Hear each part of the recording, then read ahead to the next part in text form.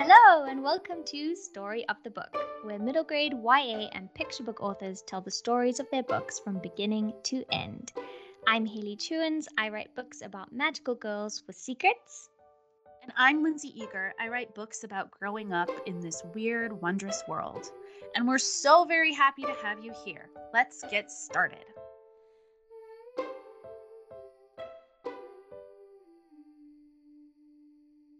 Hello, Story of the Book listeners. Thank you so much to everyone who has shared, listened, talked about these episodes. We've been so happy to have you along this little adventure of ours. Don't worry, this is not a goodbye. This is us just letting you know that this is the finale of season 1 of Story of the Book, and we'll be back very soon with tons more episodes for your ears. In the meantime, we could not think of a more perfect person to end our first season with than Julie Falatko. Julie Falatko is a writer, a reader, a mom, a friend, and just an absolute delight. She lives in Portland, Maine with her husband, her 4 kids, her dog, and tons of books. And you probably know Julie as one of the very funniest people on the earth, but you may not know that she is also very wise. So in this episode, we talk a ton about living as a creative professional, and about the picture book making process. And also, like, if you are looking for a writer with some conviction, Julie is it. She has it in spades. So bundle yourself up, pour yourself a nice big cup of coffee, and maybe take this episode on a stroll with you through your local cemetery, just like Julie loves to do. We hope you enjoy this, and we will see you soon with more episodes of Story of the Book. Hi, Julie. Thank you so much for coming to Story of the Book to chat about yours in books. We're so excited to have you here. I am so excited to be here. I love talking to both of you. So now I get to do it in an official capacity. Yay. Okay, so we always start with, where did the seed for this idea come from? The seed for this idea came from me wanting to do a different structure for a book. So I have done metafiction, I have done sort of straight narrative, I've done books that are almost a mix of those two things. And I like the thought of creating a structure and then having to work within the confines of that structure and making a story work for that. So I wanted to do an epistolary book all in letters, because I love those and I think they're really interesting. I had been working on a novel that was all diary format, but it wasn't working as diary format. So I wanted to do something that was not a novel, that was something shorter that I could play around with more. So that the initial idea came from, what if there were 2 characters who were writing letters to each other? What could they write about? Who would they be? Hold on, I'm going to stop you really quick and have you actually pitch the book, because I just realized we haven't heard you say exactly what this mysterious epistolary book actually is. The mysterious epistolary book is called Yours in Books, written by me, illustrated by Gabriel Albarozo, and out from Cameron Kids. It is the story of an owl who keeps writing to his local squirrel bookseller, or book squirrel, of his local independent bookstore, asking for books. And she doesn't have the book that he wants, but she has the book that he needs. And so she sends that and slowly changes him to be less of a curmudgeon through books. Yay.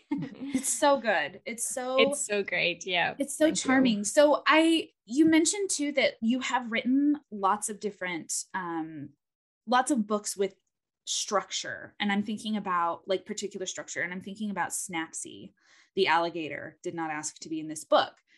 Is that another one where the structure came first? That is not one where the structure came first. And I often hold up Snapsy as it was a delightful writing process, in that it came to me wholesale while I was cooking dinner one night, and I had to run away from dinner and write it down. And I thought, this is great. Look at me. I'm an author. Here come books. And then that's never happened again. So it was a great way to write a book that became my first published book. But that, though, the process of that was from reading a lot of picture books and thinking about what I liked about those picture books. What did I think made those picture books, what made them good, and what made them good to me? And I really liked metafiction, and I liked books that did not talk down to the reader at all, that assumed that the reader is able to meet the book at a high level and to be sophisticated. And also I've been reading I think it's the first Ramona book, I should know, but I think it's Beezus and Ramona, where she has that book about she keeps getting the same book out of the library. Scoopy. Scoopy. and Beezus doesn't want to read it. And it's just like very it's very like a cliche of sort of dumbed down picture books. And but she likes it. And I like the idea of starting the book in that way. That's very like, here's the story, kids, but then immediately changing that around. So that's but I was kind of playing with that, thinking about it, not actually writing anything down, but then that came to me all at once.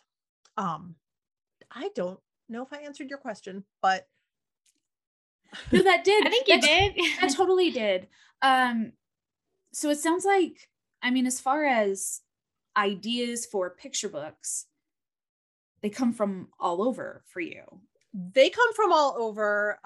I think because I really strive to write books that are different from each other, maybe because I'm interested in so many different things and so many different kinds of books, but I don't want my books to be the same as each other. So I look all over, and I look at all different kinds of media to see what inspires me and what I think is interesting and good. And then just go out in the world and see what seems funny, see what seems good. And I usually do start with a character and then sort of see what different situations I can put that character in. But other than that, sort of the seed of a character being the same, it goes off in all different directions. Do you think there are ideas that wouldn't work for a picture book? Or do you think that you can write a picture book about pretty much anything, like starting from any starting point? I think I'm sure there's certainly, I wouldn't write about pornography, probably. Yeah. but other than that, I meant more in terms of like the scope of the story. Like, do you sometimes get ideas where you think like, is this too? I was like, that's like a novelty picture book for adults. Right. Right. And I was sort of hesitant to say it because I'm like, I'm sure this could be done in some way, Right. Never say never, but I don't think anything's off the table. I think that you can make any subject into a bad picture book, and you can make it into a good one too. You can, people pitch their picture books to me sometimes, and I don't know why, because I'm not the person to pitch a picture book to. I can't make your picture book happen, but they're usually about bears and tooth care. I don't know why. It's like multiple books about like Teddy Bear the dentist. I don't know why. But so I'm sorry to tell you, if you're a listener, if that is your book, you should maybe try a different idea. Yeah, because a lot of people have that idea. I don't know if this is like that big magic thing, and there's this idea about a bear and tooth care that like flies from person to person trying to get made into a book. No one wants it. No one can make it work. No one can make it work.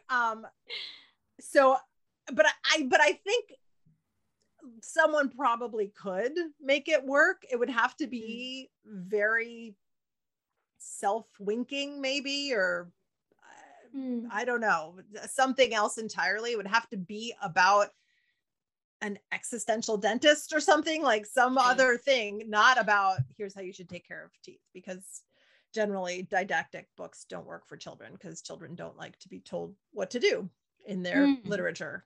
Right.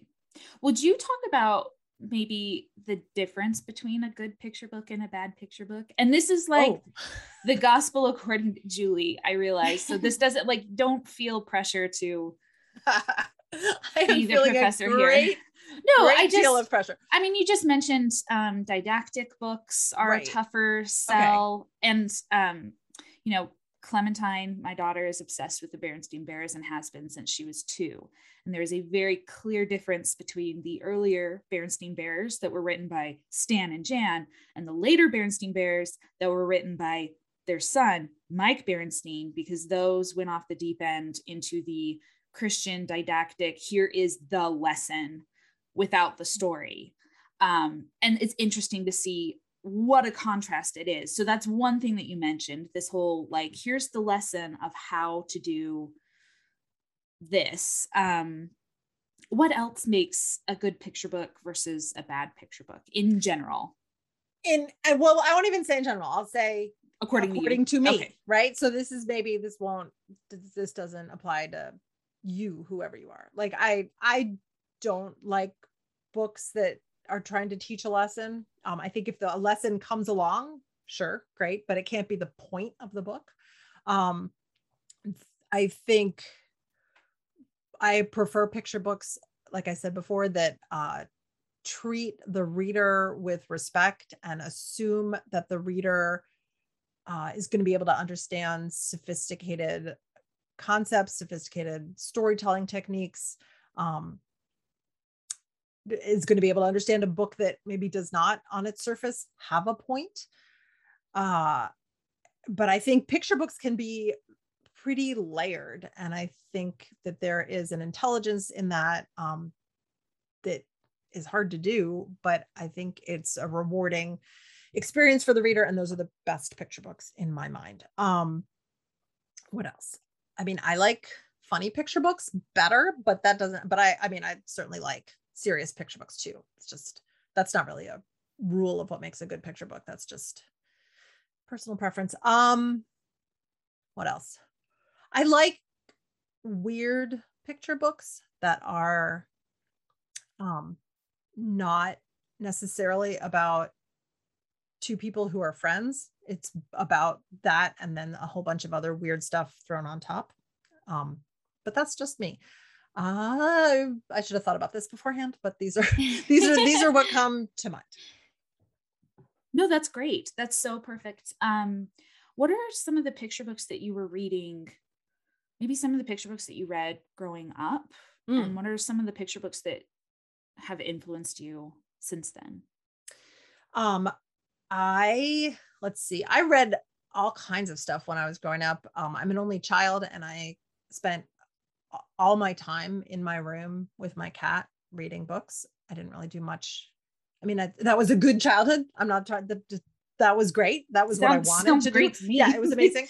So I read a lot. My favorite picture book when I was growing up was Amos and Boris by William Steig.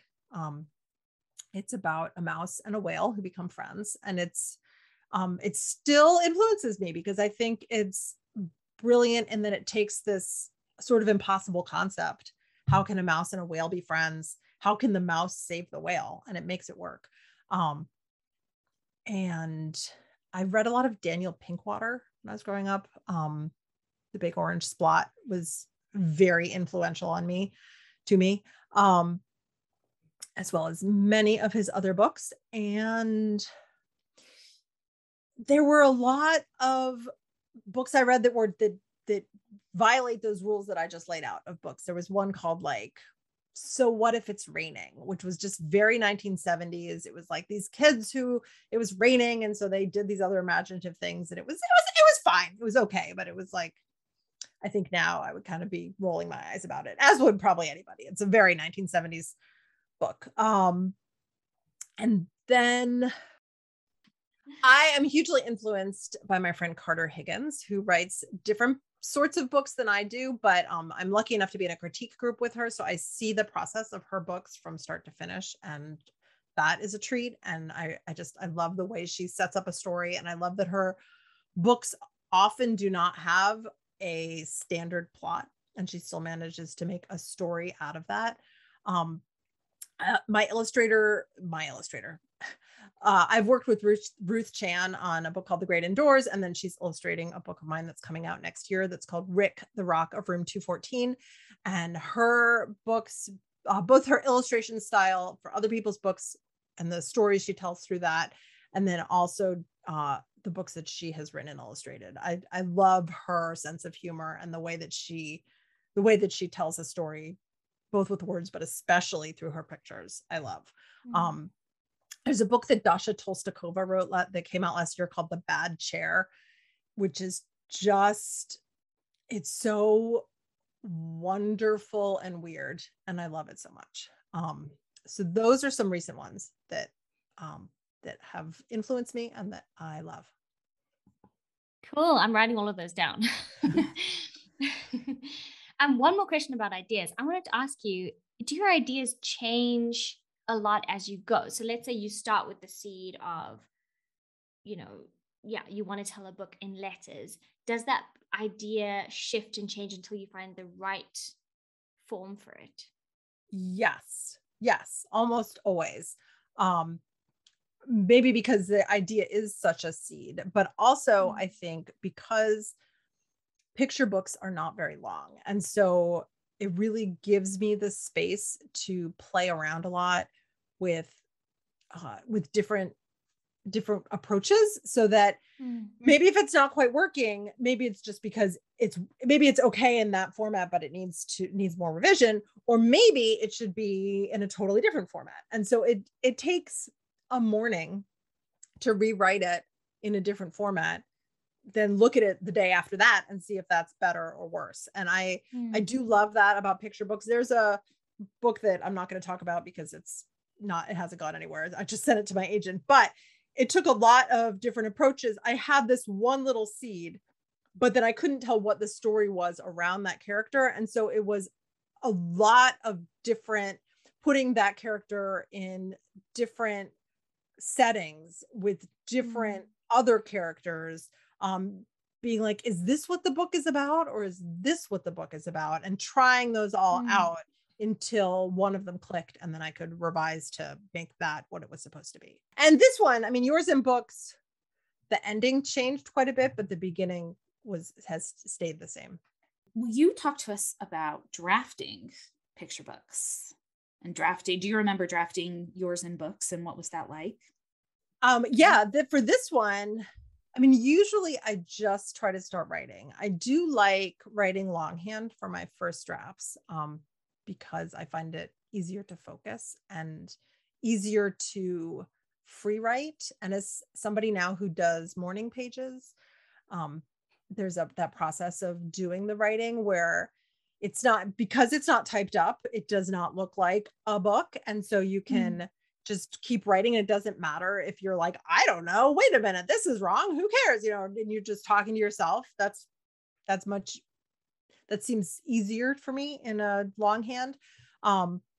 This book, I have a very clear memory of walking my dog, going for a walk in the cemetery and talking out loud about, who is this? Who would write? And then I think a squirrel ran by and I was like, okay, a squirrel. And who would be writing to the squirrel? It's got to be somebody who's a different size. So, okay, it's not a bird. Who else? Where's the squirrel? The squirrel's in the woods. So who else lives in the woods? And just really talking that out loud to figure it out. Which is actually, I do that a lot while I'm walking my dog with whatever the book is. And then I like the idea of one character who's kind of grumpy and another character who's very enthusiastic or sweet or kind is a contrast. I mean, this is not the first book of mine where that has been the two characters. So that maybe came naturally. But I tend to write it out freehand and then I type it in. I then print it out and look it over again and write on that more and just keep going over and over. At a certain point, I'll read it out loud, but I wait until it's almost done to do that because it's awkward. And also, why bother reading it out loud if it's not done yet? Because it's the reading it out loud is the point where you need to start thinking about the poetry of the words and how it sounds being read aloud. I think it's important to read it aloud because most picture books are read out loud, but might as well get it as good as it can, as far as you can, and then start tweaking words. Yeah. And are you thinking about, when you're drafting, are you already kind of thinking about page turns and what the images will be doing? Like, how do the images and the words work in your mind when you're drafting? That's a great question. I get the story down first and I don't worry about page turns. And I will admit that I don't worry about page turns ever. And I think when you read a lot of picture books, they sort of get inside you and then you don't, then it's a natural rhythm of writing the book. I mean, I sometimes have had editors go back and say, can you just let us know where you think the page turns are happening? And then I do. And sometimes I will make a joke that only works when the first part of the joke is on one page, and then the second part is after you turn the page. And certainly in a book like Yours in Books, I knew that each page would have a letter. The letters were not going to be broken up over the pages. But I mean, I think that there's a natural pace to a picture book, which includes those page turns. And I think it's helpful. I mean, when I started, I will say that when I started writing, I absolutely thought about page turns, and I would make lines on the page. I would even make little like paper dummies to see how it laid out. And then as far as the art, I have gotten better about thinking more about what the art would be. There was a long time where I didn't think at all about what the art would be. I just did the words. And now I think I think the process of having a couple of picture books out, I've gotten where I can imagine what will be happening, and I can write a sentence that would be something like, but that wasn't easy for him, and just leave it at that. And then imagine what are the things that could be happening here, but I don't write them down, but it seems like it's important for me to have some knowledge of what those things might be. That's the part of your picture book writing that's so interesting to me, because picture books are so, the prose is so in tandem with the illustrations, as just a part of the form. There's so much work that can happen and should happen in the illustrations that allows the prose to be much more sparse, less words overall. A lot of the development happens in the illustrations. Do you feel like that's common with other picture book writers who, like, are you like them in that you think of the words and you kind of think, well, it's the illustrator's job to figure out all of this other stuff? I feel like it's this great freedom for the author, because I mean, I kind of have a joke where I want to put at the end of a book, like in brackets, art note, illustrator draws brilliant ending. And then I'm like, well, I don't have to worry about it. I mean, not that I've ever done that, but I kind of like, that's sort of what I want to do. But I feel like there have definitely been parts where I've written something like, but it was not easy for him, and then had no idea what it would be. And I'm like, that's up to you. And all the illustrators I know would much prefer that authors leave it up to them to figure that out and to tell that part of the story. What I have done with editors, sometimes when we're trying to figure out what would be happening here, is put in a ton of art notes to figure out what's happening. And then before it goes to the illustrator, delete all of them. So you can know, here's what I think would be happening here. I think that the giraffe is on a trapeze here, because it says, and whoop-de-doo, or whatever. This is not a book, by the way. I just made that up. But you're so brilliant. You're just making up a picture book on the spot. so well, I'm not sure this is a good one. But so you say, and Alphonse went whoop-de-doo, and then you've got art note, the giraffe is on a trapeze, and then you delete that, and then maybe he's on a racetrack when the illustrator does it, because but there's a certain satisfaction then that you're like, okay, I took care of it. And if they come back and they're like, what do you think is happening? I have an answer. But you are only telling half the story, really. I love that. And I love that it gives the illustrator, because the illustrator will only have one chance to look at the words and interpret them as they would do it themselves. And if you have too many notes, then that takes that away from them, and you might lose out on a really great concept that they would have come up with if it had been completely up to them. Right. Yeah. Right. Like their instinct. Yeah. I certainly understand the need to control and micromanage some of it. And especially because eventually your name will be on the cover, but the same way you don't want to talk down to children, you don't want to insult your illustrator. And if they are in this business, you assume that they know what they're doing. I think it's hard to control much of anything in publishing, except for your words. So that's all you can do. Have you ever had to put a note in for the sake of clarity? Like, in order to understand the story, you have to put a note there? Yes. I'm trying to think of an example. There was one note in Snapseed that said he's still getting ready for the party, at a part where he's still getting ready for the party, because that is a wordless page. In Rick the Rock of Room 214, which comes out next year and which I just saw first sketches for, there's one part, so it's about a rock who lives on the nature finds shelf in a classroom, and he learns that rocks actually live outside and do things like explode out of volcanoes and fall off of cliffs, and he thinks that sounds very exciting, so he tries to get outside, and he finally does get outside.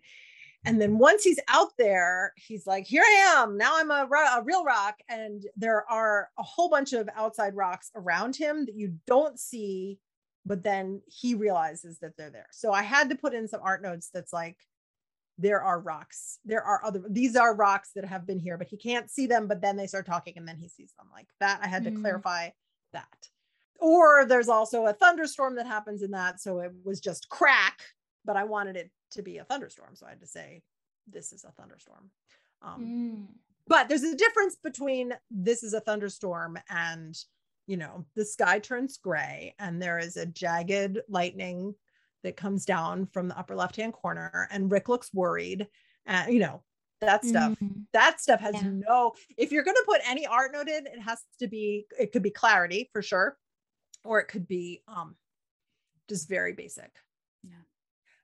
I will say this though, I have heard from some editors that they don't really care that much about art notes, but I know, but I feel like they take them out. I think that they like to know what you're thinking, but I personally, maybe they don't take them out. I personally feel like an illustrator should get a manuscript with one art note at the most. That's my feeling. This all makes sense. And it all sounds a lot like you were saying, that once you've read so many picture books and once you've written quite a few, it all becomes instinctive. And not only that, but you learn to just trust. You learn how to shape a picture book manuscript and trust where the art notes belong for clarity and where they don't. Sort of like if you're starting out writing a novel, you have lots of questions about how many sentences should be in a paragraph. And it's like, I don't know, how many novels have you read? How many sentences are in those paragraphs? No, it doesn't matter, but you eventually, create your own instinct for how to do that. So it makes sense.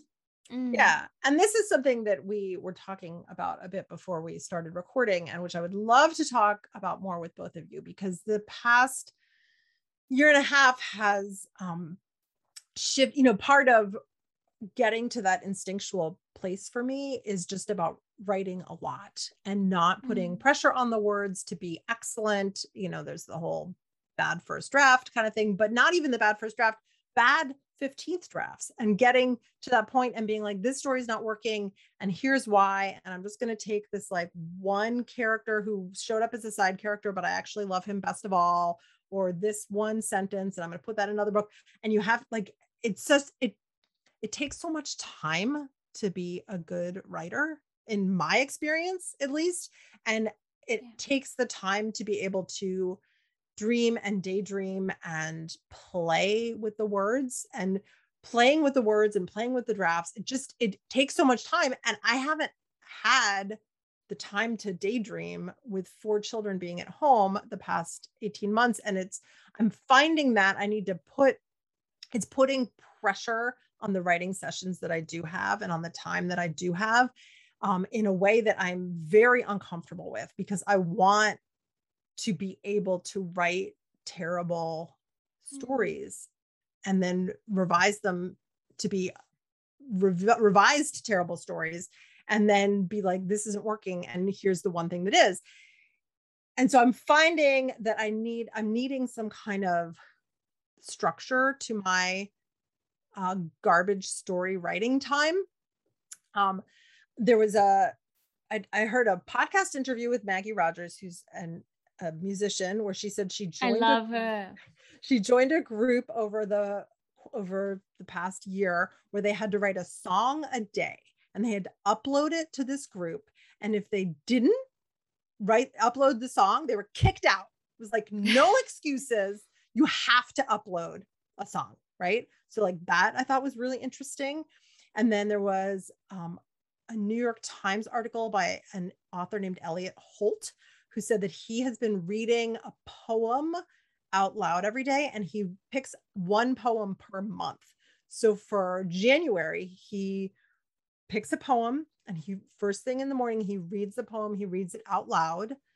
And for all of January, he reads that same poem. And that the process of doing that, he sees things in the poem that he didn't see on first reading. He understands parts of the language of the poem and like why it used these certain rhymes or these certain words with a lot of O's in them or something like that. And by the end of the month, he has memorized the poem, and he's also learned a lot about language and poetry and how words work. And I love that. It's a little bit less pressure than being kicked out of a group if you don't upload your work at the end of the day. And I just read the George Saunders book about writing and reading Russian short stories, A Swim in a Pond in the Rain. And so I've started this practice, which has not gone very well because my children are still home, but I'm sort of committed to doing it by myself now, which is to read a short story, to analyze it in the way that George Saunders brings up, which is to really look at like, what do I think is going to happen in this short story? Why do I think that? What are the characters doing? What are these words about them, these descriptions about them say about them? Like old school collegiate, short story 101, read it, write my notes on it, and then think about what about this inspires me? Why do I think it's a good story? How can I take that element and make it into a picture book? And I sort of like that because it's a different source of inspiration than being inspired directly by picture books, although I certainly am. So I read one short story and haven't written anything yet. As of this recording, hopefully by the time this comes out, I will have. But just to have a practice of getting all that writing down. I'm not expecting any good picture books to come out of this, but I am expecting to become a better writer by the end of it.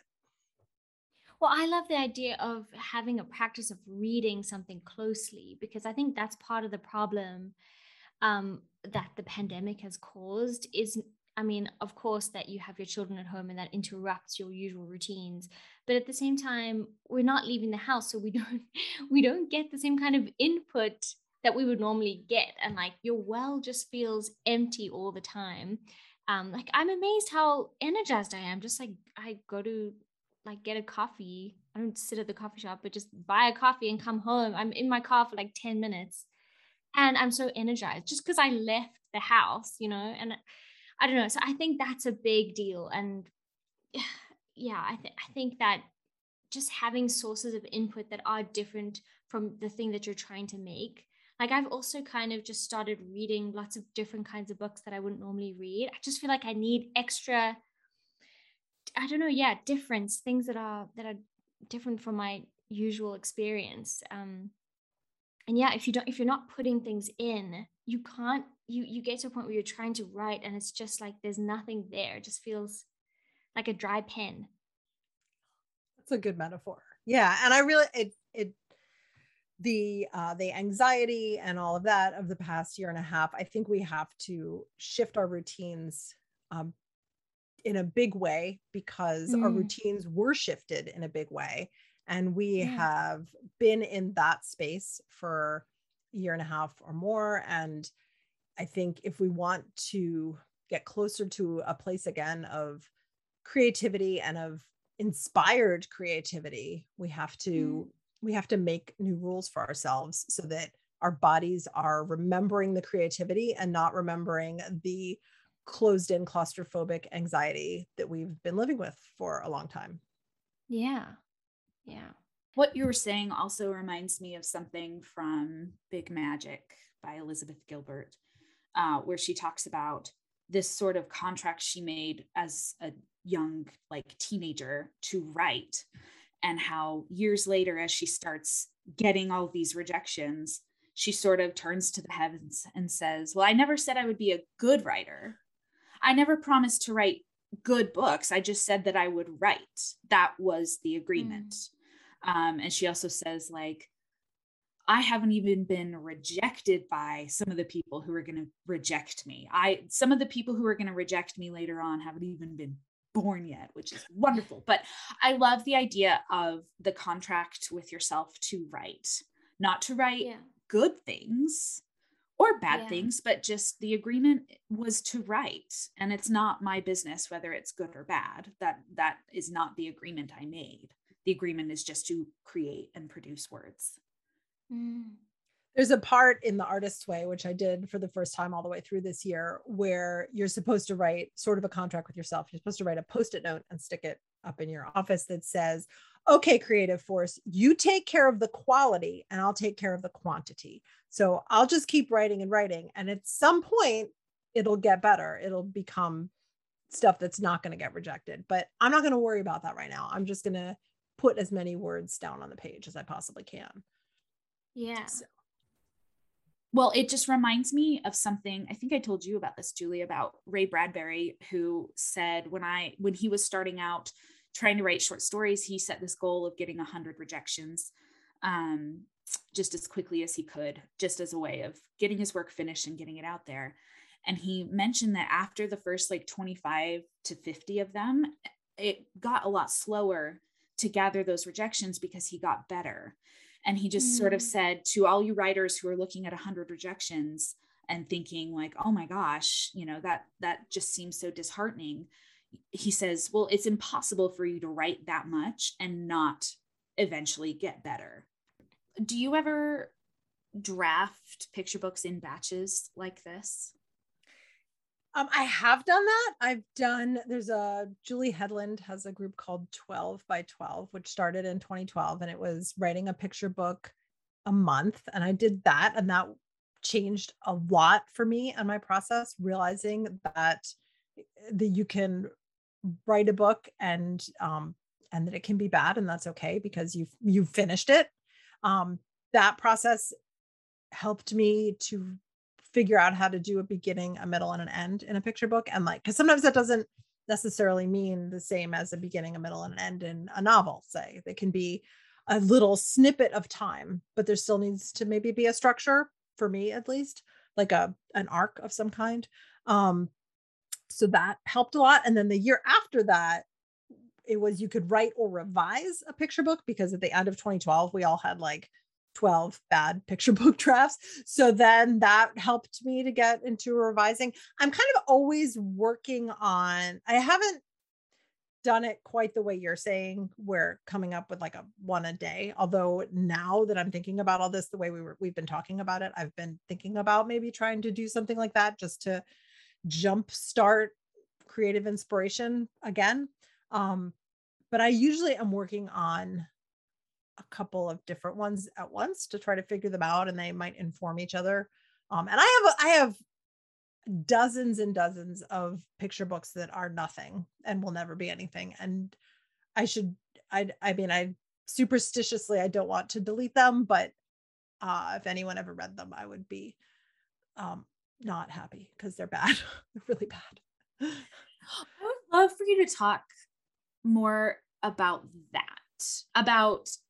I think this is true in any kind of writing form, whether you're writing novels, which this is a lot more painful when it's novels that you're writing and putting away, or short stories, or picture books, or songs, or whatever. But there is going to be, I think, quite the stack of unfinished or unworthy work that you do. How do you feel? Like, how does that make you feel as an artist to have these sort of like nice attempts, but not quite? Because I have those for novels too. I mean, I have 5 or 6 novels that are complete and maybe never will go anywhere. I don't know. I mean, I still have dreams for those, but lots and lots of picture books. And here's what I think about it. And I will say this from the viewpoint of somebody who does have books out and does have my name on the cover of books, which has always been this sort of like impossible dream. And now it exists. So I'm from that viewpoint, but I feel like being a writer is writing, and it's amazing and awesome when I write something that's good enough to get a book deal and become a book. That's like, I'm not going to pretend that that's not the goal, but like when I don't write, I get grumpy and I don't feel like myself.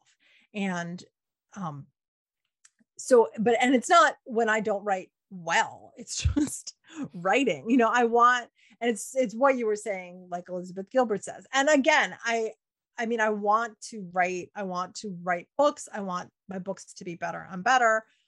But, I would never want one of those bad books to become a book. I think that there's this notion that sometimes people have when they haven't written a lot yet, that is, it doesn't matter if somebody wants to make it into a book, then I'll take it, sure. And then I'll get $1 million.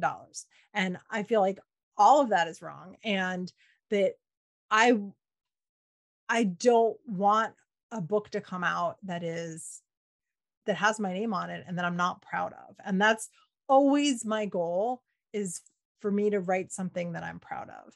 There was a part in the process of writing my book, No Boring Stories, which was the final version of that is like version 85, I think. And that's like 85 totally different plots working with my editor. And there was a period in that where we still couldn't figure it out. And I wrote a version that I hated. And it was like what she had asked for. There's a lot of characters in that book. And she said, there's too many characters. And why don't we try to make it like a cumulative story, sort of like Bremen Town Musicians, where they come along and they get added one by one. And I wrote that and I really hated it. And I remember thinking, if this is what she wants, okay, because I'm kind of done with revising this book. I'm so tired of it, but I'm not going to put my name on it. Like I'm going to make up a pseudonym or something, because I can't, I'm not proud of this. And luckily we then went beyond that and made it into something I was proud of. But I would never want one of those bad books to become a book. It would be embarrassing. Yeah, that makes sense to me. Even with a novel, like you can, because I do the same thing with novels. I don't know if you know this, Julie, but I have like a seed and then I try on different clothes for the novel, and it might take me 3 months to do that. And it's like, sometimes you look back and you're like, was that 3 months was wasted, because it still isn't working, or 6 months or whatever it is.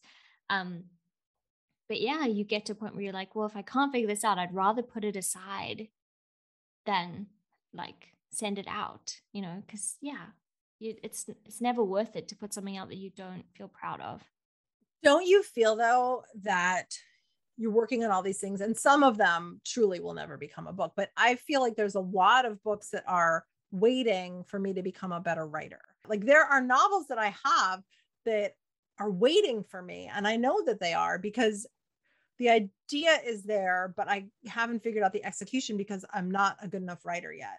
And there's picture books too. There's a picture book that I've been working on for 2 years, and the seed is there, but I cannot figure it out. And I know that I just have to keep writing other things until I can become a good enough writer to figure that out. Oh, I love that. I'm so sorry. I'm the opposite, but I understand. I understand though, like Lindsay. the idea. I know. Wait, I know. are you saying that you're like already such a good writer and now you're just like waiting for the idea? I am brilliant. I kind of am. No, I am not saying that I am brilliant. That is not what I'm saying. And I am. We all are brilliant. But that's neither here nor there, because there's lots of brilliant people and there's lots of non-brilliant people who are writing books. And that's fine. No, but I don't disagree at all with the idea of being proud of what you're putting out and also instinctively knowing if it's where it needs to be or not. I like to say that something that I write isn't good or bad because I've gotten it good or bad. It's good or bad. It's good because I wrote it. Which is probably like a different thing anyway. I just always, I don't know, like you mentioned the Artist's Way quote about you take care of the quality and I'll take care of the quantity. I feel like much of my career so far has been very focused on the quantity, the amount, with the idea that if I'm able to write 50 books in my lifetime, not all of them are going to be 10 out of 10 perfect books, at least not by any metric that you could possibly measure. But looking at, so if you picked out one individually and read it, it might not be, as good as another one that you could pick out and read. But the idea of a whole shelf of Lindsay books, and knowing that I became a story making machine, and that some of them will be like 6s and some of them will be 9s, and that's all fine. But that's very different than, I guess, what we're talking about, which is just, that knowledge of like, this is what the story should be. I have brought it to that point. Or because you're still proud of the 6s. Like, even if someone's like, oh, this is a 6 out of 10, you're like, I love that book though. I love that it's a 6. It was never meant to be a 10. Like, some of them are just not meant to be 10s, and that's okay too, because they're not, because not everything can be, I mean, sometimes you have to eat like a fast food pizza. Like, you can't have, like, not everything can be, I don't know. And a lot of this goes into the idea of like, different art being, judged by different standards, and what, prestige TV versus sitcoms, and highbrow versus lowbrow, and all of and commercial fiction versus literary fiction. But still, even with me going, I love the 6s. The 6s are great too. That idea of knowing when it's just right and it's ready. I've brought it as far as I can, at this moment. Could we, on that note, talk about revision with picture books? Because Julie, having talked to you through several revision processes of your picture books, I know that the revision process for picture books can look very different than a revision process for a novel. So I want to hear about it too. Yeah, will you talk about how you revise a picture book, and maybe like highlight what the difference is, because it looks really different. I will. Yes. And I do want to say, to your point, I think we are all agreeing, because I wasn't saying that I don't let a book go until it's a masterpiece. I think being proud of something is an achievable metric. And especially going back to that notion of what can you control? You can control your words. And that's all you can, that's all I can do. So if I make something, if I get it to the point where I'm proud of it, then that's all I can do. And maybe it'll be a masterpiece, or maybe it'll be a 6. As long as I'm proud of it, that's all I care about. I think I'm just saying my standards for myself are probably in the dirt. That's what I may be saying. Because talking to you about books, I don't agree that those are your standards, but no. Yeah. Maybe I'm just tired. Well, I mean, and our standards, I think this is what we're saying too, is our standards after a pandemic are a little bit different than maybe our pre-pandemic standards, because now it's like, did I complete a crappy draft of a picture book that I think is not great? Yes. Good. I win, like, I'm proud of that. That's something. Whereas, in 2019, we would have been like, this is where I am. Gosh. But Amen. So revision process. I'm trying to think, it's so funny because I've revised so many more picture books than novels. I'm trying to think what the difference is, because I feel like right now I would say that they're similar, which is that I write it and then I revise it. I don't know. Okay. So I guess the difference between a 50,000 word novel that you are revising looks very different than a 350 word picture book that you're revising. Because I have talked to you before when you've been like, hey, I wrote this picture book about a school teacher and a pencil, and then I revised it, and now it's actually about a camel. And you're like, wait a minute. Something, but you still can refer to it as the same picture book, because it is the same, even though all 350 words have changed. Right. You can't always do that with a novel in the same way. Oh, well, you could, again, if you have lots of time. Sure. And many of us do. Yes, that's true, Haley. Yeah. But there's always something structurally, Haley, that stays the same, or some sort of that stays the same. Whereas Julie, I've talked to you before when the whole thing shifts so wildly that I don't know if you would recognize it. Right. And it's, yes. And I think that is sort of what I was talking about before, where you write it out and then you see what's working and what's not. And you, that picture book, No Boring Stories, that I was talking about earlier, after that draft of that I hated and was not going to put my name on, I printed it out, and then I printed out I wrote 5 different versions of it after that. I was like, I don't even know how this is going to work. So it's a book about animals who are not in picture books, who are trying to get into picture books. And they're trying to figure out how to do it. And that has sort of been, no, actually in the very first version, that book was about furniture, and it was about furniture that nobody knew about, like a pie safe and a credenza and a low boy and a high boy. And they got together and they were like, how can we make it so that people, it wasn't even how can we make it so people know who we are. It was, does anyone know who we are? So they were bringing, like, I was in a catalog, I was in a book, and that was the whole book. That was it. This is what I'm talking about. Yeah. Like I can see the echoes of similarity between that and the final draft, but there's a huge difference that maybe you wouldn't see in a novel revision. Right. Unless you're Haley Chewins. So that was a book, and there were many, many drafts of that book. It was called Regular Sofa for a lot of the time, because this sofa shows up and she's like, hey guys. And they're all like, what are you doing here? You're a sofa. And then she pretends that she's something else. And that's what that was about. So I just thought it was funny to have furniture be upset. That was like the whole, what it came from. It is funny. Yeah. Right. And then, my agent at the time was like, yeah, I don't think this is like, I don't know what to do with this. Can you make it animals? And I was like, okay. So I just did like a search and replace and made there was like a dais, and that became a mole. The credenza became a weevil. Just did a search and replace. And that was like version 15 already by the time we got there. And then that, at one point there were kids who went up and found the furniture in the attic. It was like, I knew it wasn't working when I was trying to figure out how to make it work. And so then it was the animals. And then for a while it was about the animals trying to get into picture books, and the bunny shows up and is like, I have the secret. At a point it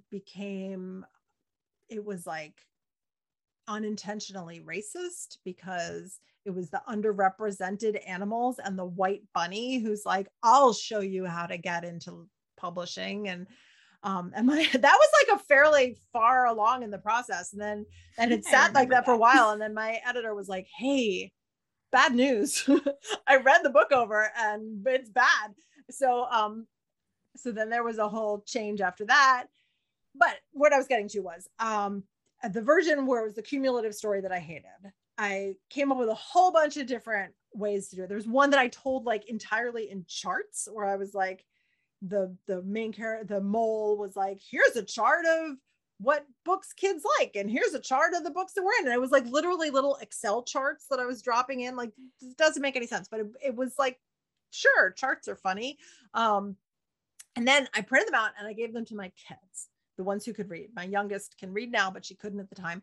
And I gave them different colored pens. And I said, I need you to circle everything that's working in orange. I need you to circle everything that's not working in blue. And I need you to circle everything that's funny in pink.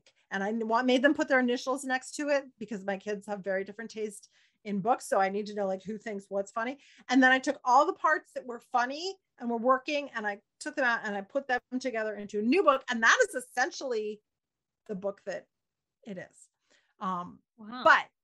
But so that was a desperate measure, but it's sort of what I do now when revising, is I look at it and say, what's working, what's funny, what's not working. And then I make that into a book. But I do a lot of revising while I'm walking with the dog and talking out loud. I find that the way to get, like, all I'm chasing is that lightning bolt of inspiration that's like, oh, maybe that will work. Like, that is all I ever am chasing. That and a flow state, which has been really elusive the past year and a half, but I'm chasing that lightning bolt of inspiration. And the only way I can get there is either by walking and talking out loud or by free writing about my book. It's not by sitting at my desk and typing on the book, ever, for me. Maybe for other people it is, but never, ever for me. So I free write, I walk and talk out loud, and then I revise to those things and see if now it's working. And can you just tell us about yours in books? Like, was it a similar kind of process where there were lots of different iterations of the story? No, not as much with this one. I think because I did a lot of thinking beforehand about what I wanted it to be.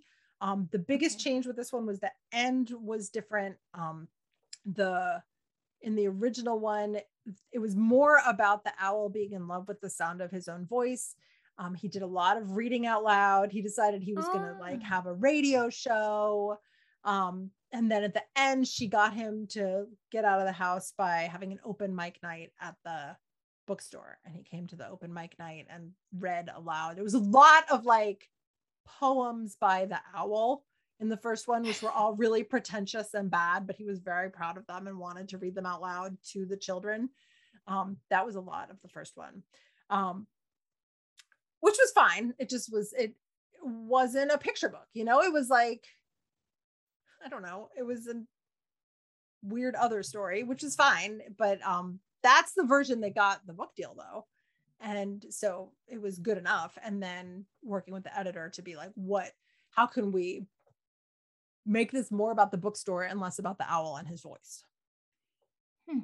And you said something earlier about the beginning, middle, and end, and how picture books have to have beginning and middle and end, but that sometimes a picture book beginning, middle, end structure is different from a novel. Can you say more about that? I'm fascinated by that. Yeah. So I feel like, and I will say that I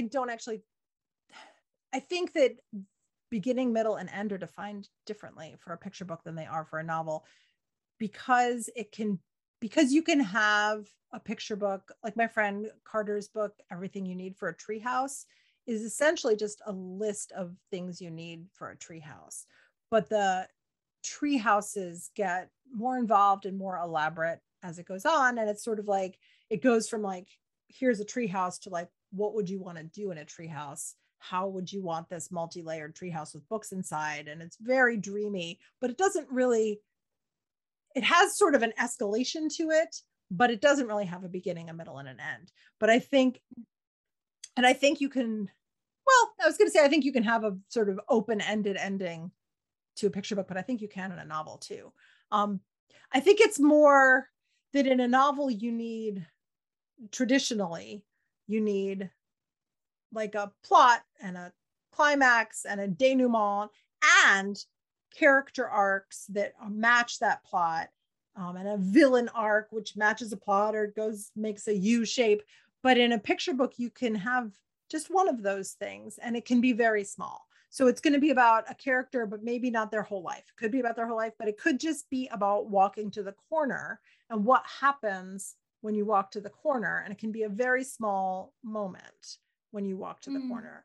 Or, you know, Yours in Books is about an owl sort of feeling better about where he lives and the intrusions in his life. But he has more of a character arc than the squirrel does, but it's not like, and he gets out of the house and then he's at the bookstore, but it's not like, it's not huge, you know, it's a moment, and it's a change for him for sure, but it would not work in a novel because it's not big enough for a novel, I think. But I think it's amazing how much of an arc he has. When I was reading it, I was struck by that, like how the images in the beginning and how he's set up in the beginning is, he just wants to block everyone out. He wants to be alone. He's really set on like, that's what's going to make him happy. And then by the end, sorry, I have this frog in my throat. By the end, like he's happy, surrounded by these naughty children, and he's made a new friend. And I thought it was, I could definitely see like 3-act structure in it. Could you, Lindsay? Oh yes, absolutely. And possibly the most out of all of your picture books, at least, I think. Yeah, I think I'm talking about this one because it's the one that we're talking about. But but I think I like when, one thing that I think is so cool about picture books is that you can set them up with a 3-act structure and character arc. And I love exactly what you're talking about too, that the illustrator Gabriel Albarozo, in the beginning, the owl is shutting himself in and literally has pillows tied to his head to try to like shut out the world. And then he does finally leave. And there are in the illustrations, that's part of his arc. But I love that there can be picture books which are like little poems and are just a slice of a thing. My Snapseed illustrator or my Snapseed editor, Joanna Cardenas, would always say to me, but what is the heart of this story? And I think about that all the time. And that is really the driver for my revisions, is always, okay, now I have like it's like I have this basket of stuff. I have characters, I have some scenes, I have some ideas about it, but like, what is the heart of this story? And it can be, what is the story trying to say? What is the story about? And is it, it might be about friendship, or it might be about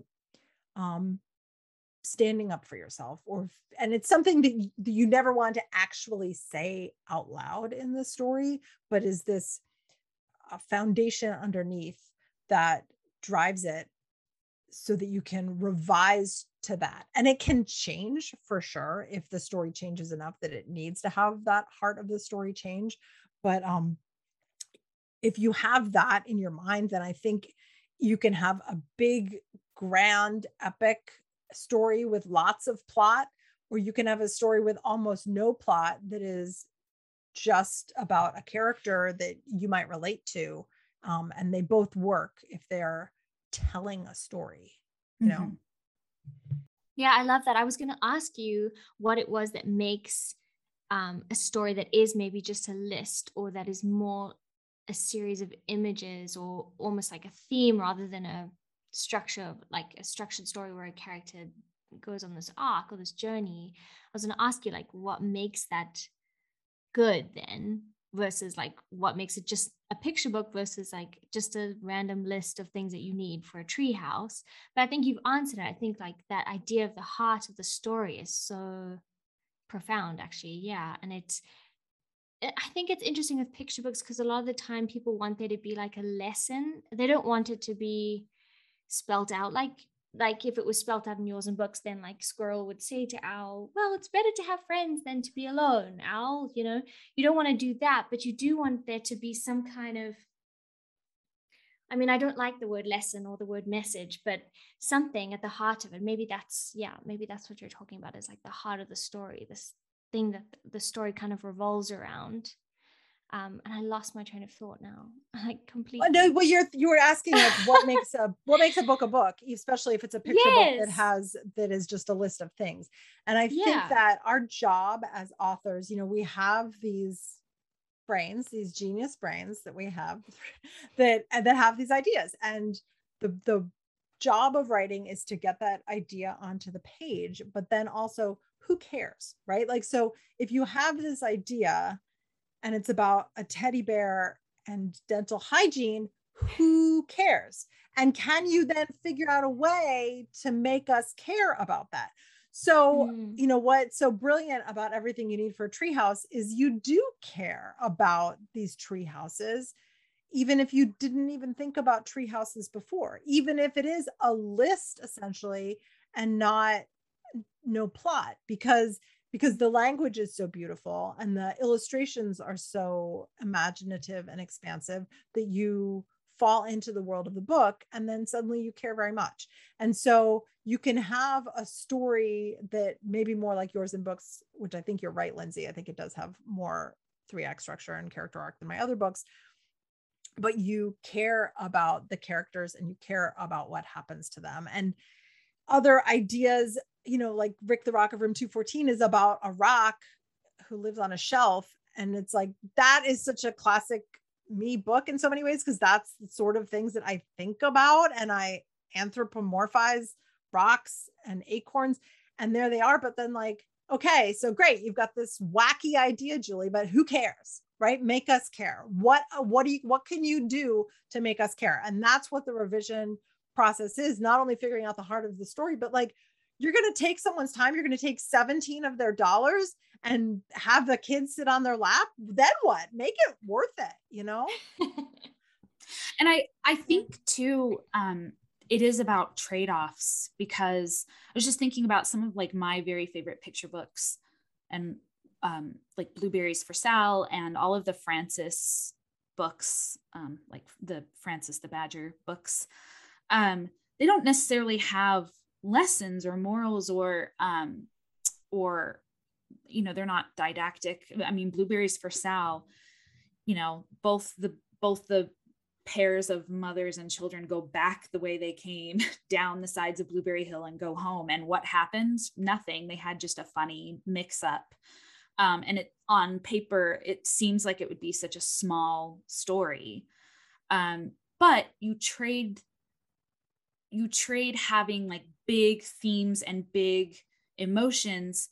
The trade-off then is that the story itself better be funny, delightful, charming, compelling, interesting, any of those things. The words that you choose better be interesting and interesting to read out loud. I mean, Blueberries for Sal without the kaplink, kaplink, kaplunk.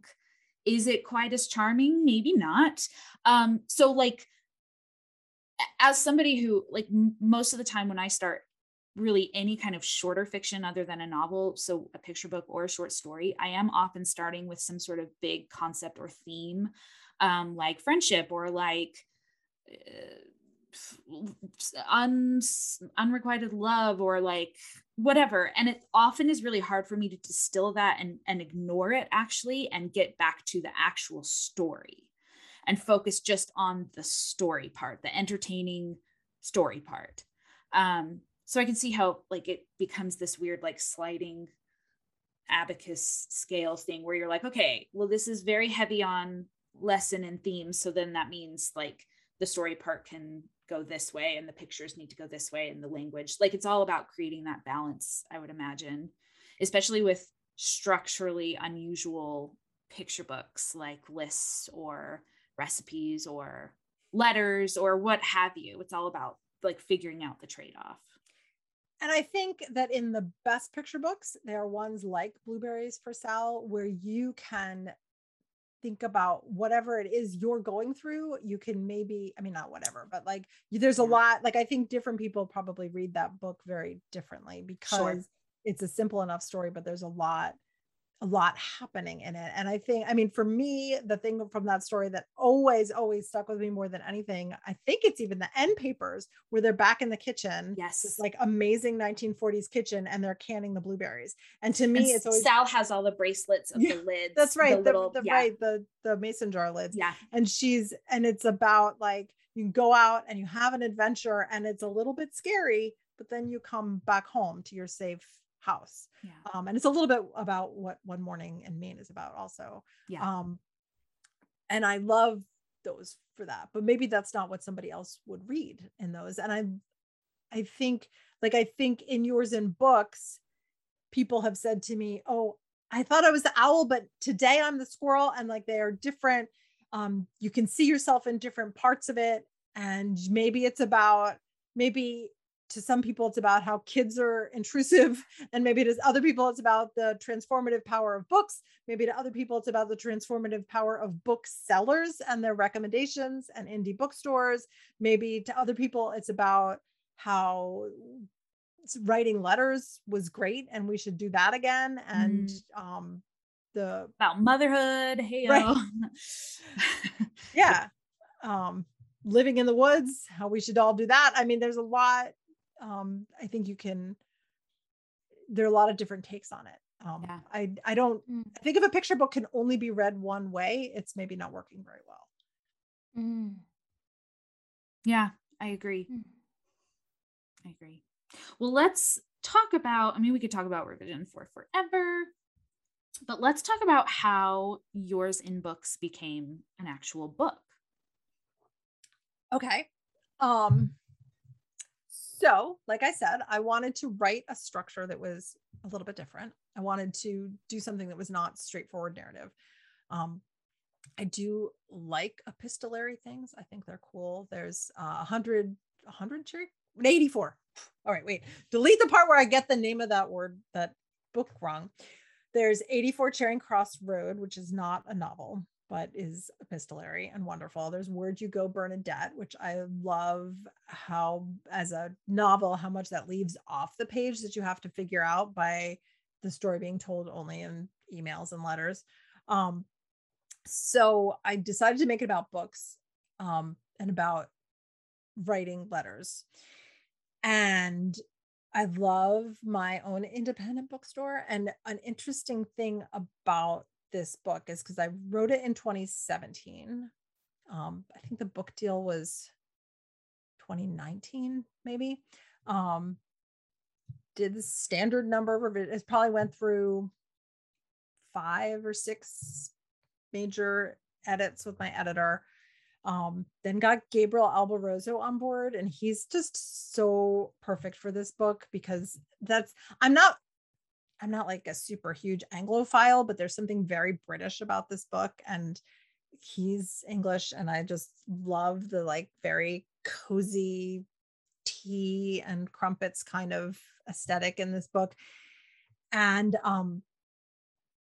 but then we had a pandemic when I was spending so much time writing letters essentially to my local independent bookstore and being like, I just need books. I need a book that's a delightful book that's not going to be scary or anxiety producing. Send me a romp. And then they would send me a romp.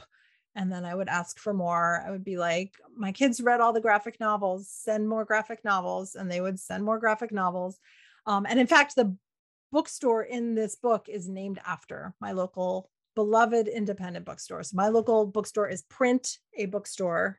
And the bookstore in this book is Pine, a bookshop, named after them. It was called something else last year. And then during the pandemic, we were going through and coming up with other names. And there's a lot of bookstores that are named kind of woodsy things. There's like Acorn Books and Oak Tree Books and lots of bookstores named things like that. And finally I was like, I can avoid all that naming it after a bookstore I don't know by naming it actually after the bookstore I know. So that I think I skipped a lot of parts of the process of making a book. Do you have more questions about like how a picture book becomes a book? Yeah, we talk about when the illustrator comes on board and at what Yes. point and who decides that and what your Yes. role is. I do not decide that at all. People often think that I do, or I assume that they think that I do because they come to me and ask if they can illustrate my books. And I'm like, I don't know. The publisher decides that, which is fine by me because the publisher knows about a lot of illustrators that I don't know about.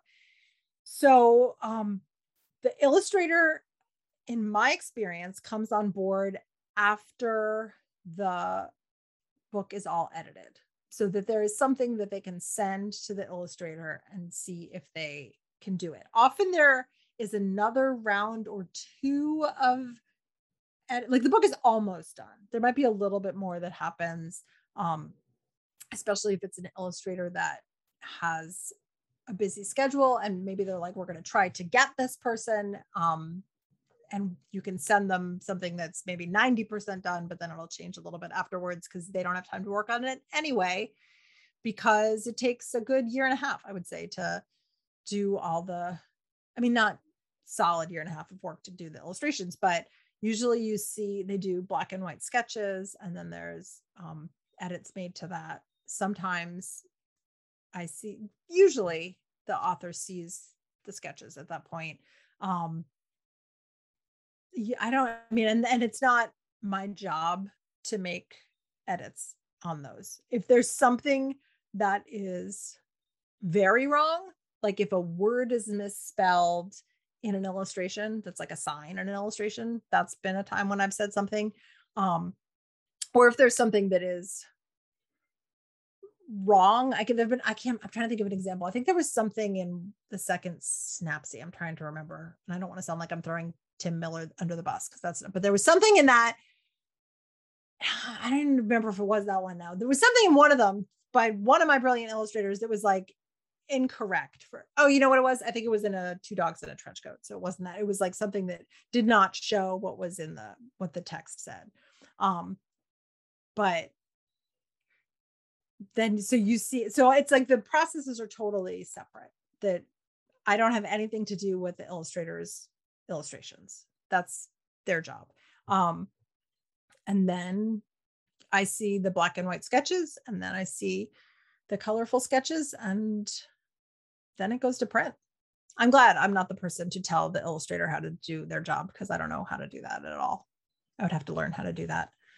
But like with Rick the Rock of Room 214, Ruth Chan had done another book with Simon and Schuster and with the same editor. And the editor, Kendra Levin, said, do you think Ruth, how do you feel about Ruth doing this? And I was like, yes, please. And so then worked it out. I mean, the book is coming out, I think, a little bit later than it was going to originally, because I wanted Ruth to be on board. And because Ruth and I are friends and we do talk to each other, we talked a bit about things, but I certainly am not going to get in her way, because I love what she does. It's not my job to get in there and tell her what to do. But she does send me like sketches and things via text that I don't usually see from other people. It's so interesting how separate you are from the illustrator. And I think that's something I'm guessing. I mean, I know you've done a lot of workshops and things with aspiring picture book writers or beginning picture book writers. Is that something that's surprising to a lot of them? I think so. I mean, I think that when you are starting off and you don't have any idea what the process is, there's this notion that you are involved in that somehow, because it's the thing with picture books is that if you are a non-illustrating author, you are the one who came up with the idea. And I will admit to feeling some, I don't know what the word would be. Like, I started it all, like feeling some ego about that. Ownership, maybe. Ownership. Yeah. And I mean, I absolutely, but at the same time, the illustrator then takes that and makes it, then they own their part of it.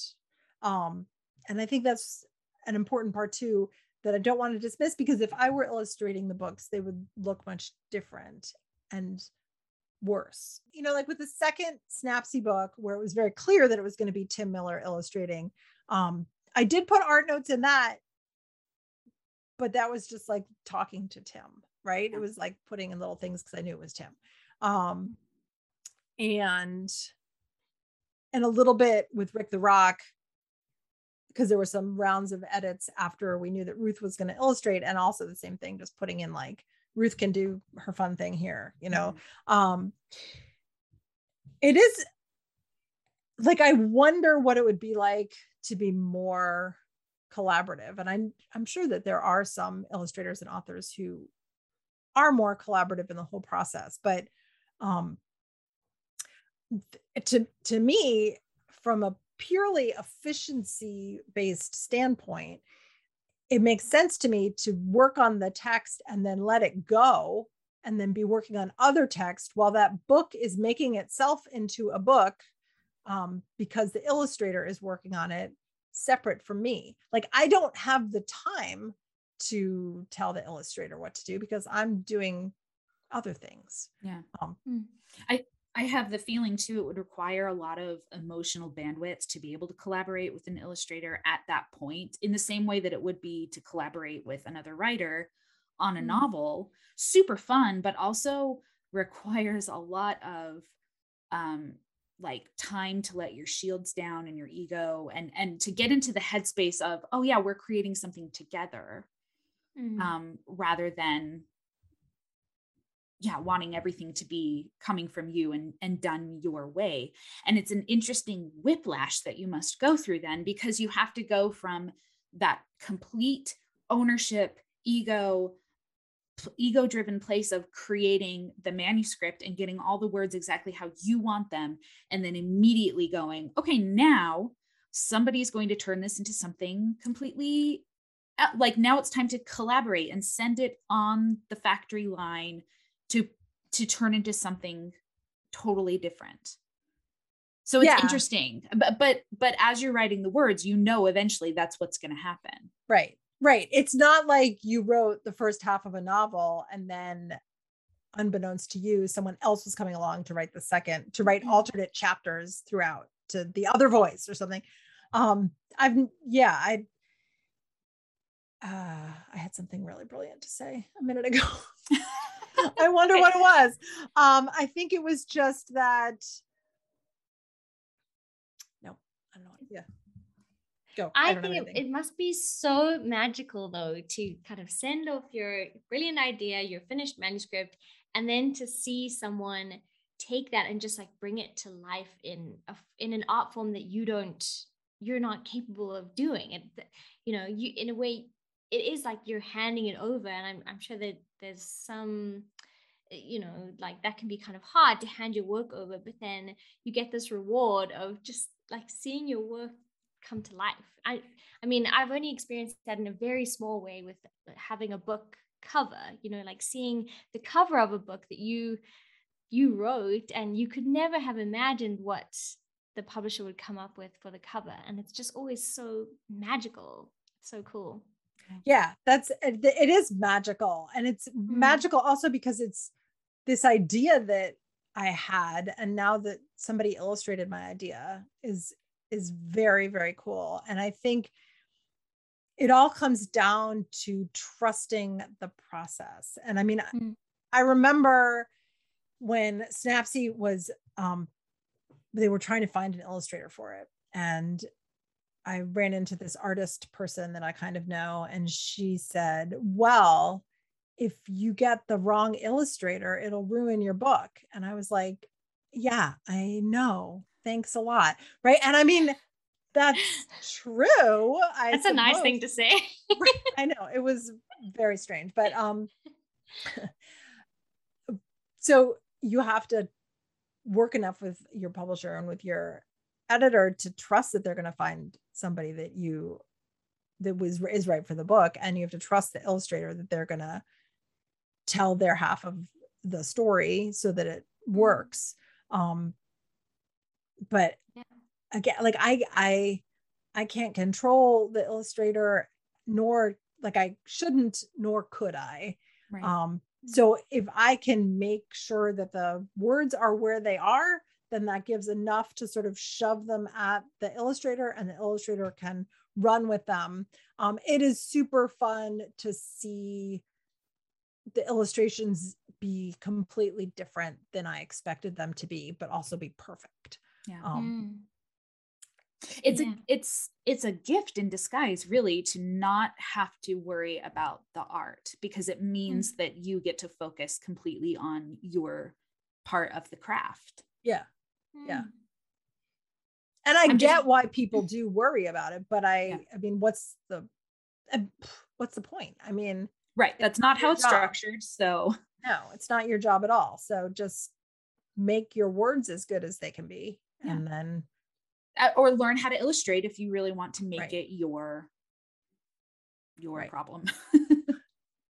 Yeah. But also, like, the quality of illustrations is so incredible these days. I mean, picture books are just works of art. Yeah. They really are. I mean, picture book illustrators are artists. They're incredible. So I don't know. It wouldn't even enter my mind to think like, oh, if the illustrator's bad, it's going to ruin my story. I don't know. Maybe that's just naivety, but yeah. I hadn't thought of that either until that very, very nice lady said it to me out loud before my first book came out. And then it's always been this like little critical voice in the back of my head. But also, I don't know if that's totally true, because you've worked with enough illustrators now to know that every illustrator brings their own little special style and twist.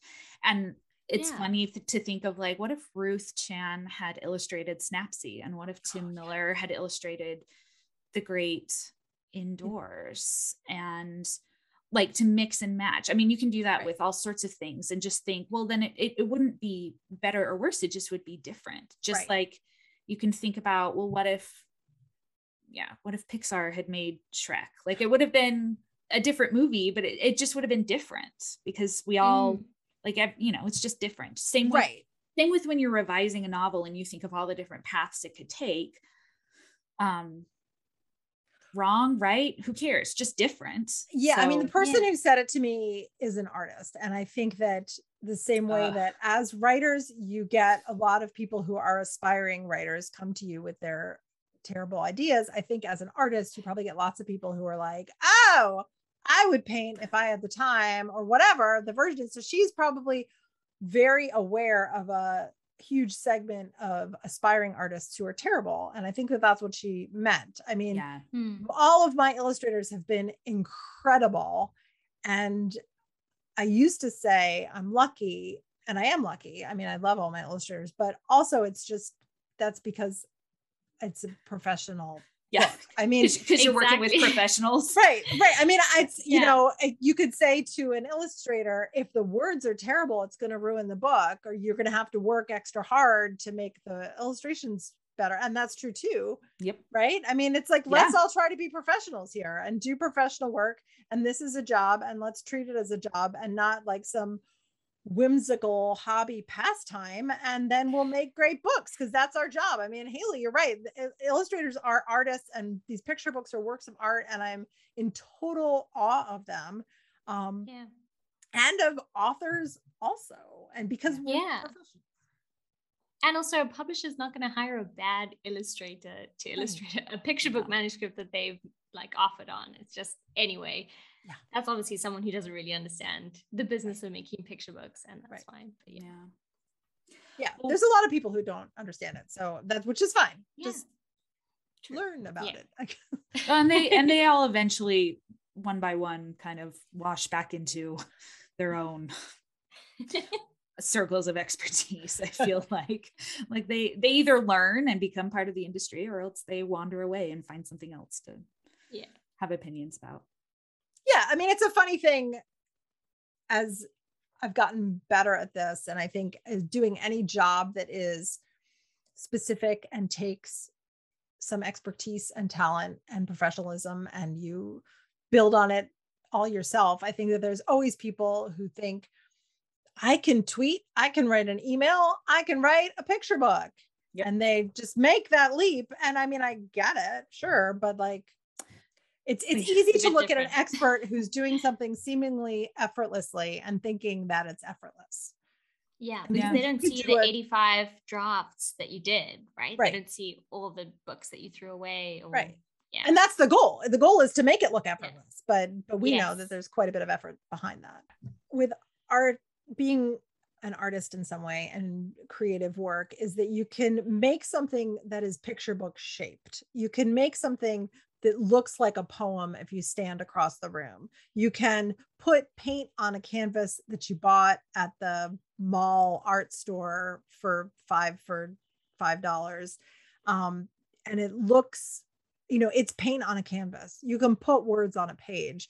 You can make something that is a book, but that doesn't make it art, I guess. I mean, it's very subjective, but I mean, what are you trying to do is what I would ask. Are you trying to insult all the readers because you don't care? Are you just trying, I mean, I would to make money. Yeah, I would question whether, if you can make $100,000 with a self-published, right? I mean, sure. Sounds fun, but like, I just question it, you know, I just doesn't, that sounds like a big lie, because it's, you know, you can put all kinds of stuff in a pot and heat them up, but that doesn't make it delicious soup. Wow. How far can I take this metaphor? This is fun. I love it. I love all of the metaphors here.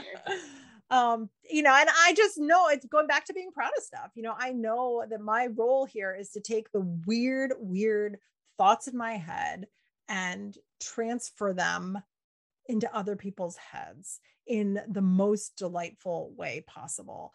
And the way that I do that is not by just throwing any word that comes into my mind and then making it rhyme and then hiring somebody for $50 off of a website that I just learned about 2 minutes ago. Yeah, exactly. So should we move on to our writing advice? Yes, because we've been talking for a very long time. So sorry to take up all your time. I could talk all day. I had a feeling we would talk for a long time. Okay, so I wanted to ask you this. I don't know if this is actually writing advice, but I hear it said, so I'm just gonna throw it at you. And I guess I'm kind of saying this a bit selfishly because it's something that I'm kind of wrestling with. But I guess I wanted to know what you thought of the idea of like never giving up, like, because I do think it's we were talking before about like how the reason why we do this section of the podcast is to kind of interrogate a lot of the writing advice that comes from a very masculine, a very privileged perspective. And I think that there is something like almost hyper masculine about the idea of never giving up on something. So yeah, I wanted to know how you feel about that idea of never giving up on your writing or on a particular story. I think those are two different things. I think that Mm. never giving up. Well, I think that when it comes down to it, publishing is a difficult business and it requires resilience. And the people who succeed are the people who keep writing. And that is never giving up. So you keep going, you keep learning and working and getting better, and you keep writing and making more books, and you don't give up in that capacity. Because if you stop writing because it's hard and because sometimes people are mean and say bad things about your books, mean things about your books, if you give up because of that, then you're not going to succeed. That's just math, I suppose. But I certainly think that there's times to give up on a story. I mean, I do not think that you should keep writing every story. And because some of them are just bad, and why keep going? It's a waste of your time. But I think you can look at them. I was going to say do a postmortem. Are we allowed to say postmortem after a pandemic? If we're not allowed to say virus, right? But do postmortem and be like, what didn't work about this and why? And what can I learn from that? And I think that the sort of patriarchal never give up thing that I would push against is the like Nike slogan aspect of it, of like gritting your teeth and sweating through it. Where I think that giving up, that sometimes you have to give up every day when something else comes along that actually requires your attention. I think about this a lot as a mom, as just somebody with a writing shed that needs sweeping now, but just that there's, if I'm going to be a writer, be a mom, be a wife, have the house be like not a total disaster, make food for the family, if I'm going to exercise every day, which I also need to do for my mental health, like all of those things could conceivably be full-time endeavors. And I am not content just picking one of them and working on it full time, because I would really be giving up on a lot of my life. But then that requires that every day I have to go deep on each one of those things. And then at a certain point, I have to give up on it and go to the next thing. And so never give up, but also give up all the time, as long as you come back to it. Do small givings up all the time. Just don't do the big giving up on this thing that you feel like you were meant to do. Oh, that's beautiful. I love that. Wonderfully said. I love it. That was so perfect. It was. I'm soaking it in. Haley, what do you think? What do you think about giving up? Yeah, so similar, I guess it's something that I'm thinking about now because, I write a lot of full novels that I revise 2 or 3 times. Sometimes I try to write them a bunch of different times. And then I get to a point where I just think, similar to what Julie said earlier, like, I just don't know how to write this yet. Maybe I don't have the skills yet. Maybe I don't have the life experience. Maybe I'm not connected to the story enough. I don't know how to write it. And so I have to put it aside. And I also, so recently I was going through, I guess, I don't know why I was doing this. Was I torturing myself? I don't know. But I was going through all the things that I've set aside, and I was just feeling really bad because I was thinking like, I've given up on so many projects. But I think it's that balance of, it's not that you give up just because it's a little bit hard. Because I mean, most of these things I wrote 2, 3, 4 full revised drafts of them. So it wasn't just that I was giving up just because it was getting a bit difficult. It was just, you get to a point where you have to know when to give up, I guess. So just like with everything, I just feel like there's no any kind of advice, writing advice, life advice, anything where you can just say, in every situation you do X. Like, no, in this situation, you have to figure out for yourself, is it the right time to give up? Maybe I'll give up for now or for a month, and then I'll come back after a month. Or maybe I have to give up on it for a year or 10 years to grow as a writer so that I can come back to it and actually write it. Or maybe I'm giving up on it entirely and I'm never going to write it again because I'm just not interested. Like, to me, the only reason I'll give up on something completely is just like, I'm bored. I'm bored of it. It doesn't interest me. It's not interesting to me. I've lost the heart of it, or I'm not connected to the heart of it. But any other kind of story where I think, well, I'm giving up. Yeah, I think I always kind of put like a footnote, like, I'm giving up for now, like for 3 weeks or for a month or for a year or whatever it is. How about you, Lindsay? I'm just going to say the crucial thing is, though, it's not that you stop writing entirely if you give up on that story. You just stop writing that story and then you write something else. I think that those are very different things. I think don't give up on writing, but you can give up on that story for a little while.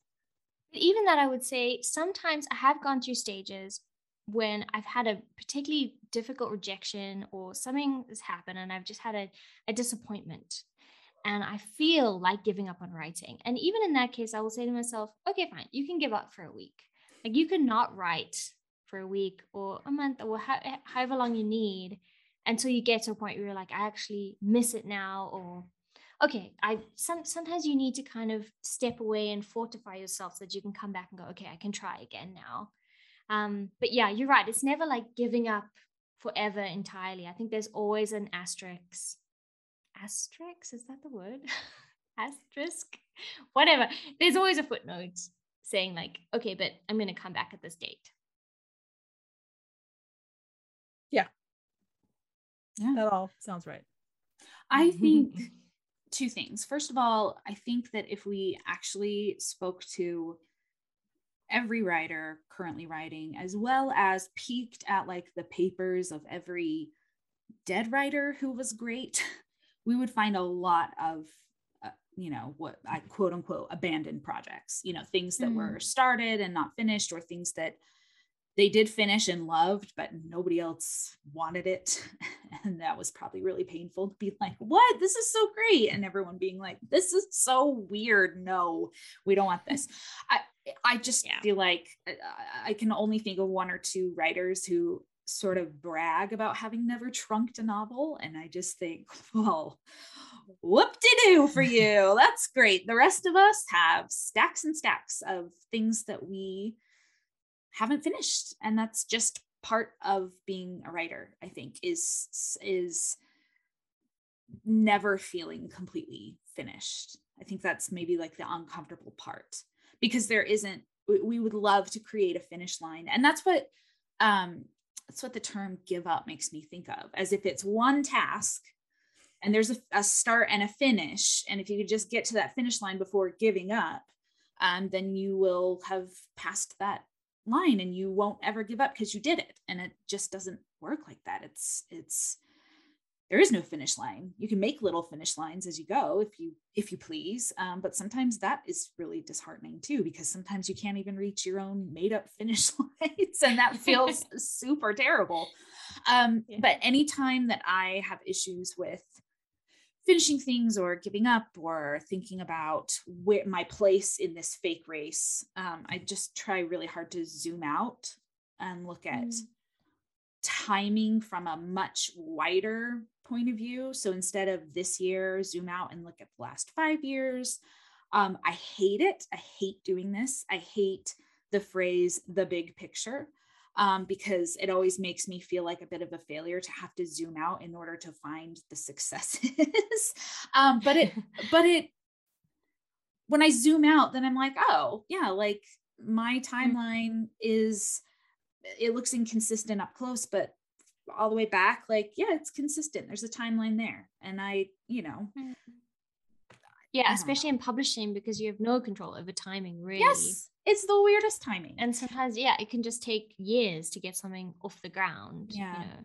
I'll tell you what I decided that I am going to give up this next year.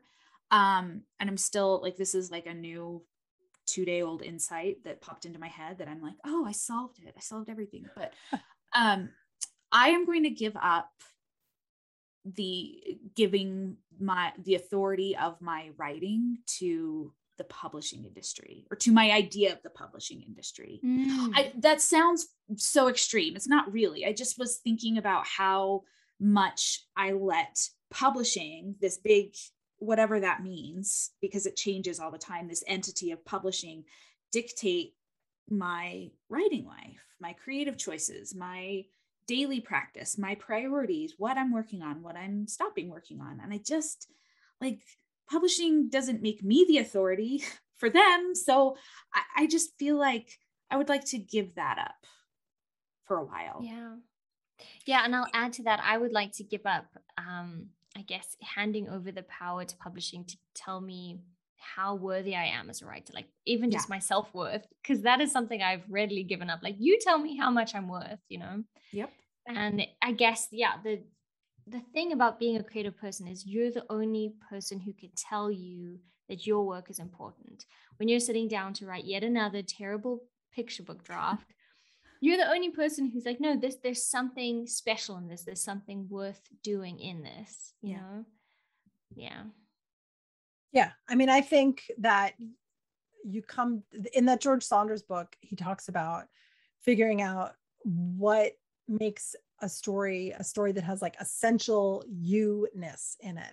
And I think that that's what you're talking about, Lindsay, that I'm not looking at like what else is selling right now and I'm going to write that. Do I think a publisher will like this? All I can do, my only job is to get these ideas out and make sure that they're my ideas that I am telling in a way that only I can tell. And I hope that somebody likes them and I hope that they'll be good. But, I've certainly gotten rejections where it felt like this person didn't get what I was doing. And so I'm fine with this rejection because they wouldn't have been the right editor for this. Yeah. And if somebody doesn't like my book, it's just not the book for them. I'm talking about a reader now. There's so many books on the shelf, which is great because we're all pretty different. And you can find a book that is a book for you, that you do connect with whatever is happening in the author's brain. But it's too much for us to think that we are trying to please someone else. Especially what we're saying after this time, we have to try to write 100 terrible picture books to figure out what makes our writing ours. Yeah. I sort of feel bad for writers who may die with no trunked novels, just because I think I don't care that much about what happens to me and my legacy after I die. Like, that's not something I try to think about too often, because like, to me, like, I'll be dead, I probably won't care. But the idea of, I don't know, like sneaking into Sylvia Plath's papers and seeing what she worked on that didn't get published and that didn't get finished, like, that's not, maybe I'm romanticizing it, but like, I would like to be a writer who dies with a lot of stuff that I quote unquote gave up on that didn't get finished. Yeah, a lot of failures and a lot of rejections. That's the goal. Yeah. Yeah.